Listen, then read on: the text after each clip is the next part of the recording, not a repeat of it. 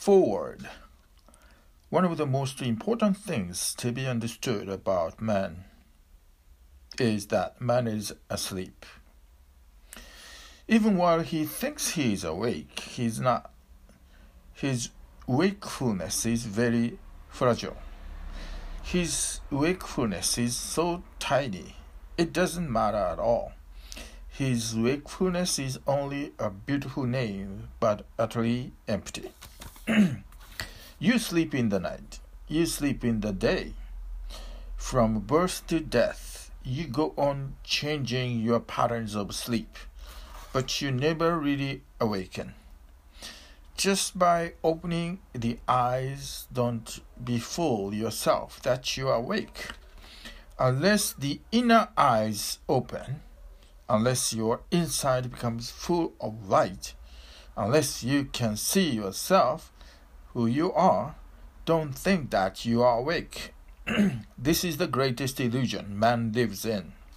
And once you accept that you are already awake, then there is no question of making any effort to be awake.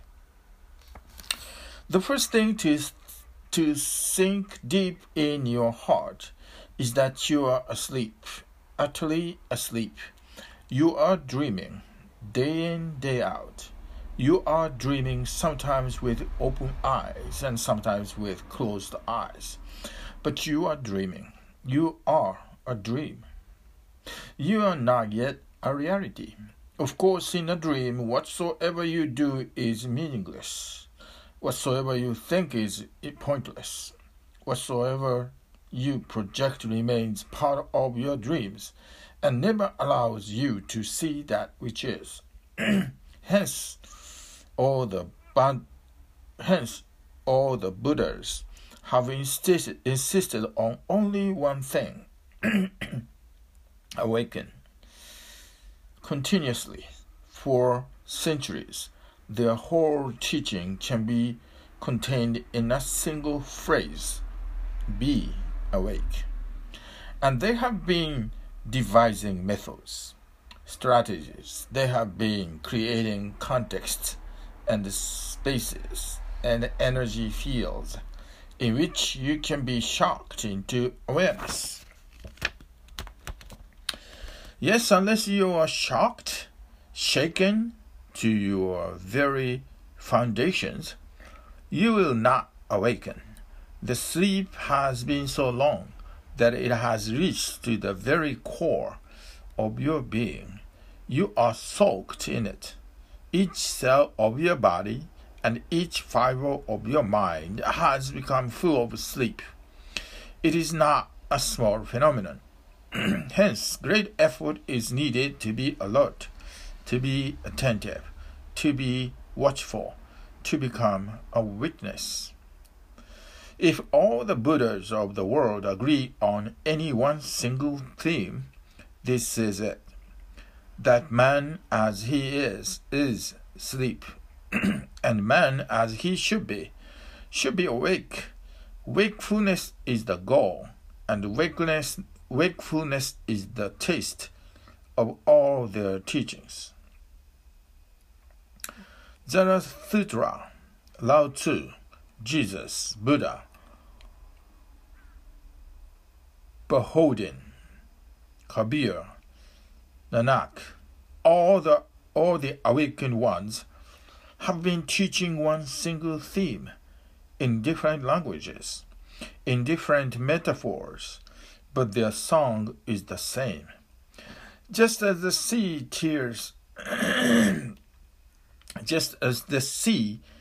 tastes of salt, whether the sea is tasted from the north or from the east or from the west, the sea always tastes of salt.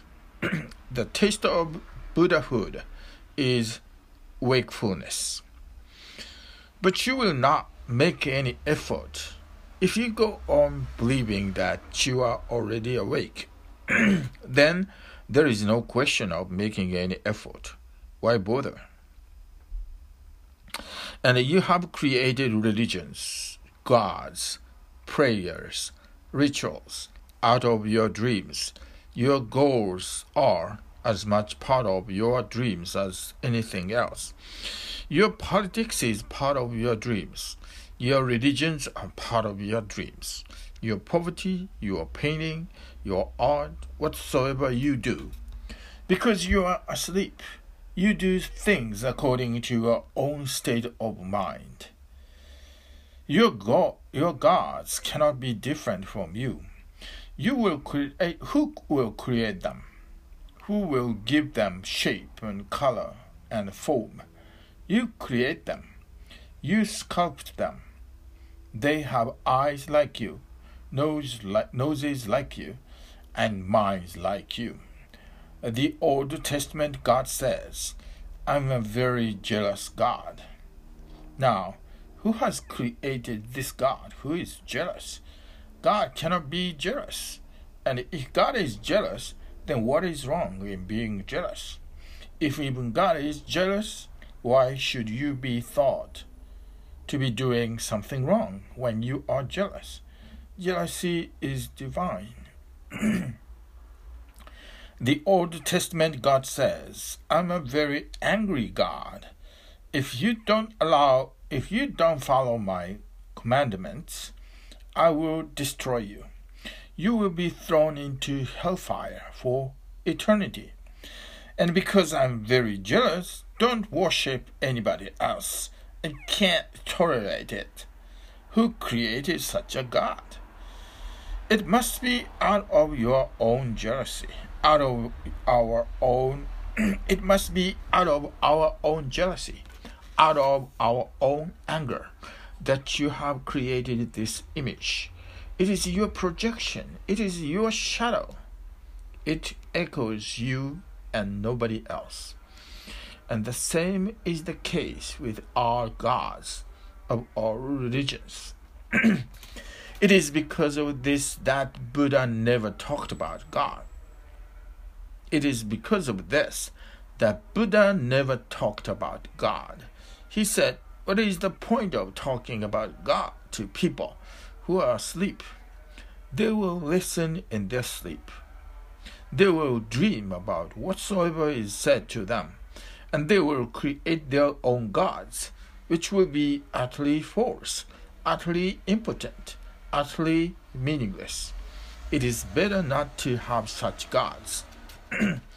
That's why Buddha is not interested in talking about gods. His whole interest is in waking you up. It is said about a Buddhist enlightened master who was sitting by the side of the river one evening, enjoying the sound of the water, the sound of the wind passing through the trees. A man came and asked him, can you tell me in a single word the essence of your religion? The master remained silent, utterly silent, as if he had not heard the question. The questioner said, are you deaf or something? The master said, I have heard your question, and I have answered it too. Silence is the answer. I remained silent. That pause, that interval was my answer. The man said, I cannot understand such a mysterious answer. Can't you be a little more clear? So the master wrote on the sand, meditation, in small letters with his finger. The man said, I can read now. It is a little better than at first. At least I have got a word to ponder over. But can't you make it a little more clear? The master wrote again, meditation. Of course, this time he wrote in bigger letters. The man was feeling a little embarrassed, puzzled, offended, angry. He said, again, you write meditation. Can't you be a little clear for me? And the master wrote in big letters, capital letters, meditation. The man said, "You seem to be mad." The master said, "I've already come down very much." The first answer was the right answer. The second was not so right. The third even more wrong. The fourth has gone very wrong. Because when you write meditation with capital letters, you have made a God out of it. That's why the word God is written with a capital G. Whenever you want to make something supreme, ultimate, you write it with a capital letter. The master said, "I've already committed a sin."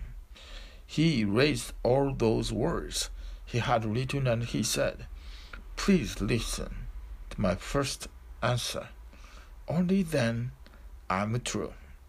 Silence is the space in which one awakens, and the noisy mind is the space in which one remains asleep. I like this. Silence is the space in which one awakens, and the noisy mind is the space in which one remains asleep. If your mind continues chattering, you are asleep, sitting silently. If the mind disappears and you can hear the chattering birds, and no mind inside, a silence. This whistle of birds, the chirping, and no mind functioning in your head, utter silence. Then awareness wells up in you. It does not come from the outside. It arises in you. It grows in you. Otherwise, remember, you are asleep. I like this word. Who wrote this? By himself? Okay, thanks for now. The understanding. I never use the word renunciation at all. I say, rejoice in life, in love, in meditation, in the beauties of the world, in the ecstasy of existence. Rejoice in everything. Transform the mundane into the sacred. Transform this shore into the other shore. Transform the earth into paradise. And then, indirectly, a certain renunciation starts happening. But that happens, you don't do it. It is not a doing. It is a happening. I like that. It is not a doing. It is a happening. You start renouncing your foolishness. You start renouncing your foolishness.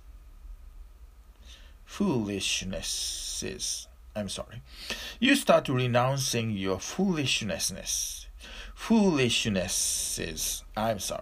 You start renouncing your foolishnesses. You start renouncing rubbish. You start renouncing meaningless relationships. You start renouncing jobs that were not fulfilling into your being. You start renouncing places where growth was not possible. But I don't call it renunciation. I call it understanding, awareness. If you are carrying stones in your hand, thinking that they are diamonds, I will not tell you to renounce those stones. I will simply say, be alert and have another look. If you yourself see that they are not diamonds, is there any need to renounce them? They will fall from your hands of their own accord. In fact, if you still want to carry them, you will have to make a great effort. You will have to bring great will to still carry them. But you cannot carry them for long. Once you have seen that they are useless, meaningless, you are bound to throw them away. And once your hands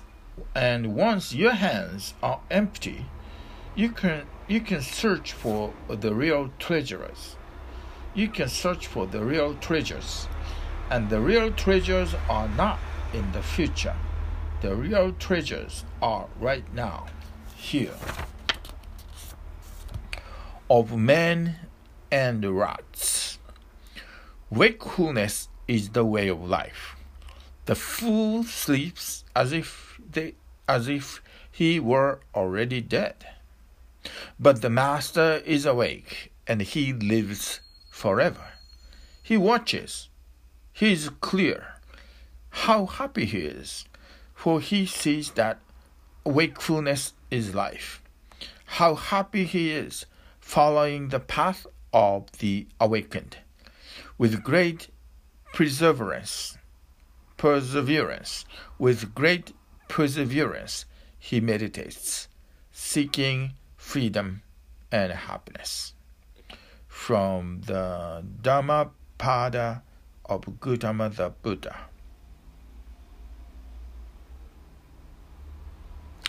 We go on living absolutely inattentive to what is happening around us. Yes, we have become very efficient in doing things. What we are doing, we have become so efficient in doing that we don't need any awareness to do it. It has become mechanical, automatic. We function like robots. We are not men yet. We are machines. That's what George Gurdjieff used to say again and again. The man as he exists is a machine.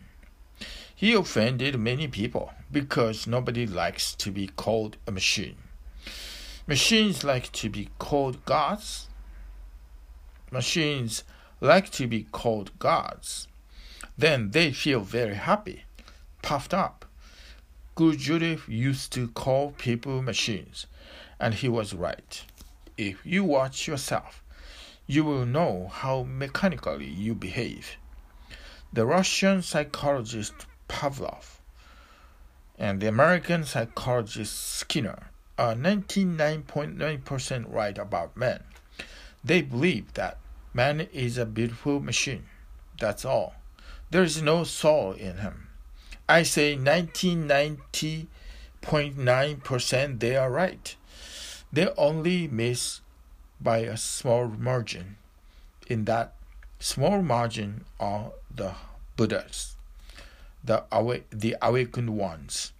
But they can be forgiven because Pavlov never came across a Buddha. He came across millions of people like you. Skinner has been studying men and rats and finds no difference. Rats are simple beings, that's all. Man is a little more complicated. Man is a highly sophisticated machine. Rats are simple machines. It is easier to study rats. That's why psychologists go on studying rats. They study rats and they conclude about men. And their conclusions are almost right. I say almost. Mind you, because that 0.1% is the most important phenomenon that has happened. A Buddha, a Jesus, a Muhammad. These few awakened people are the real men. But where can B.F. Skinner find a Buddha? Certainly not in America. I've heard. A man asked a rabbi, why didn't Jesus choose to be born in 20th century America? The rabbi shrugged his shoulders and said, in America, it would have been impossible. Where can you find a virgin, firstly? And secondly, where will you find 3 wise men? Where is B.F. Skinner going to find a Buddha? And even if he can find a Buddha, his preconceived prejudices, ideas will not allow him to see. He will go on seeking his rats. He cannot understand anything that rats cannot do. Now, rats don't meditate. Rats don't become enlightened. And he conceives of man only as a magnified form of a rat. And still, I say that he's right about the greater majority of people. His conclusions are not wrong, and Buddhas will agree with them about the so-called normal humanity. The normal humanity is utterly asleep. The normal humanity is utterly asleep. Even animals are not so asleep. Even animals are not so asleep. Have you seen a deer in the forest? How alert he looks. How watchful he walks. Have you seen a bird sitting on the tree? How intelligently he goes on watching what is happening around him, all around. You move toward the bird. There is a certain space he allows. Beyond that, one step more, and he flies away. He has a certain alertness about his territory. If somebody enters into that territory, then it is dangerous. If you look around, you will be surprised. Man seems to be the most asleep animal on the earth. A woman buys a parrot at an auction of the furnishings of fancy warehouse and keeps the parrot's cage covered for 2 weeks, hoping to make it forget its profane vocabulary.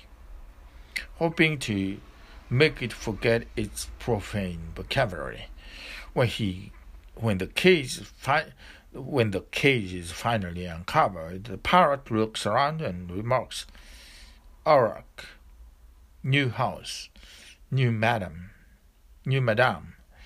When the woman's daughter comes in, he adds, "Og, new girls." When her husband comes home that night, the bird says, Oh, some old customers." I don't get it. Man is in a fallen state. In fact, that is the meaning of the Christian parable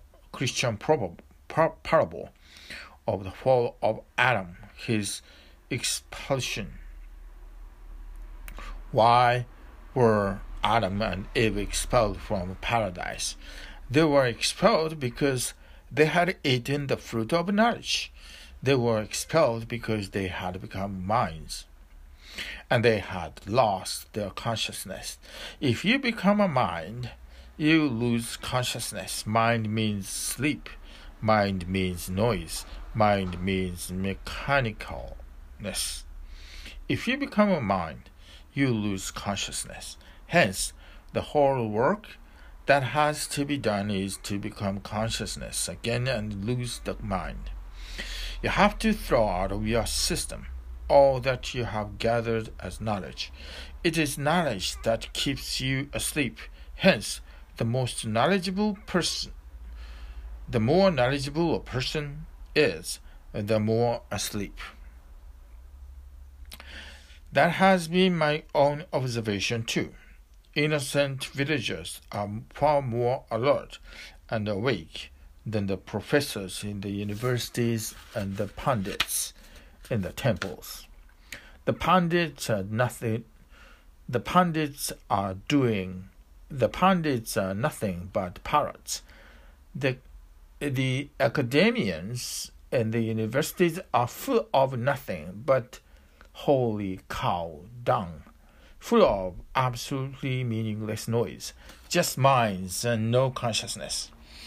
People who work with nature, farmers, gardeners, woodcutters, Carpenters, painters, they are far more alert than the people who function in the universities as deans and vice chancellors and counselors. Because when you work with nature is alert. Trees are alert.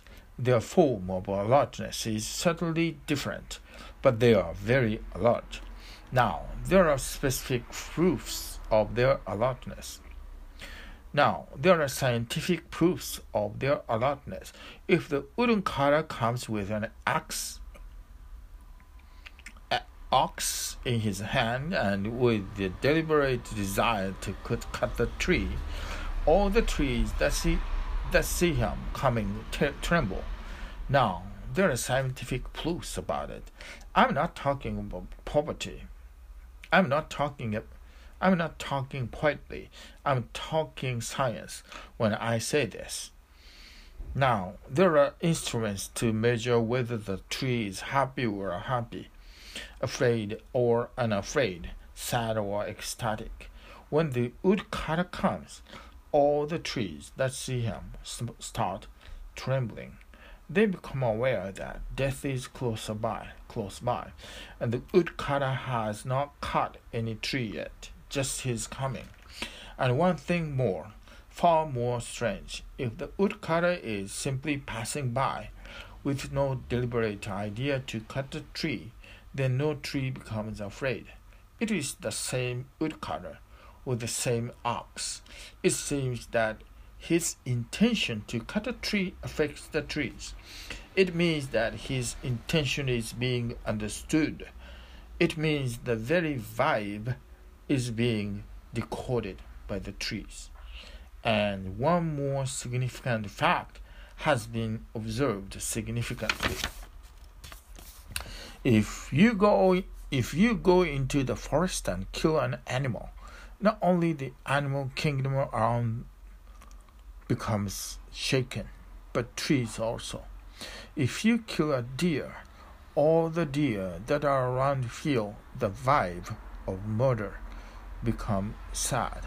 A great trembling arises in them. Suddenly they are afraid for no particular reason at all. They may not have seen the deer being killed, but somehow, in a subtle way, they are affected, intuitively. But it is not only the deer that are affected. The trees are affected, the parrots are affected, the tigers are affected, the eagles are affected, the grass leaves are affected. Murder has happened, destruction has happened, death has happened. Everything that is around is affected. Man seems to be the most asleep. The sutras of Buddha have to be meditated on deeply, imbibed. Follow. He says, wakefulness is the way of life. You are okay. Let's make it here. Buddha's phrase, wakefulness is the way of life. Wakefulness is the way of life.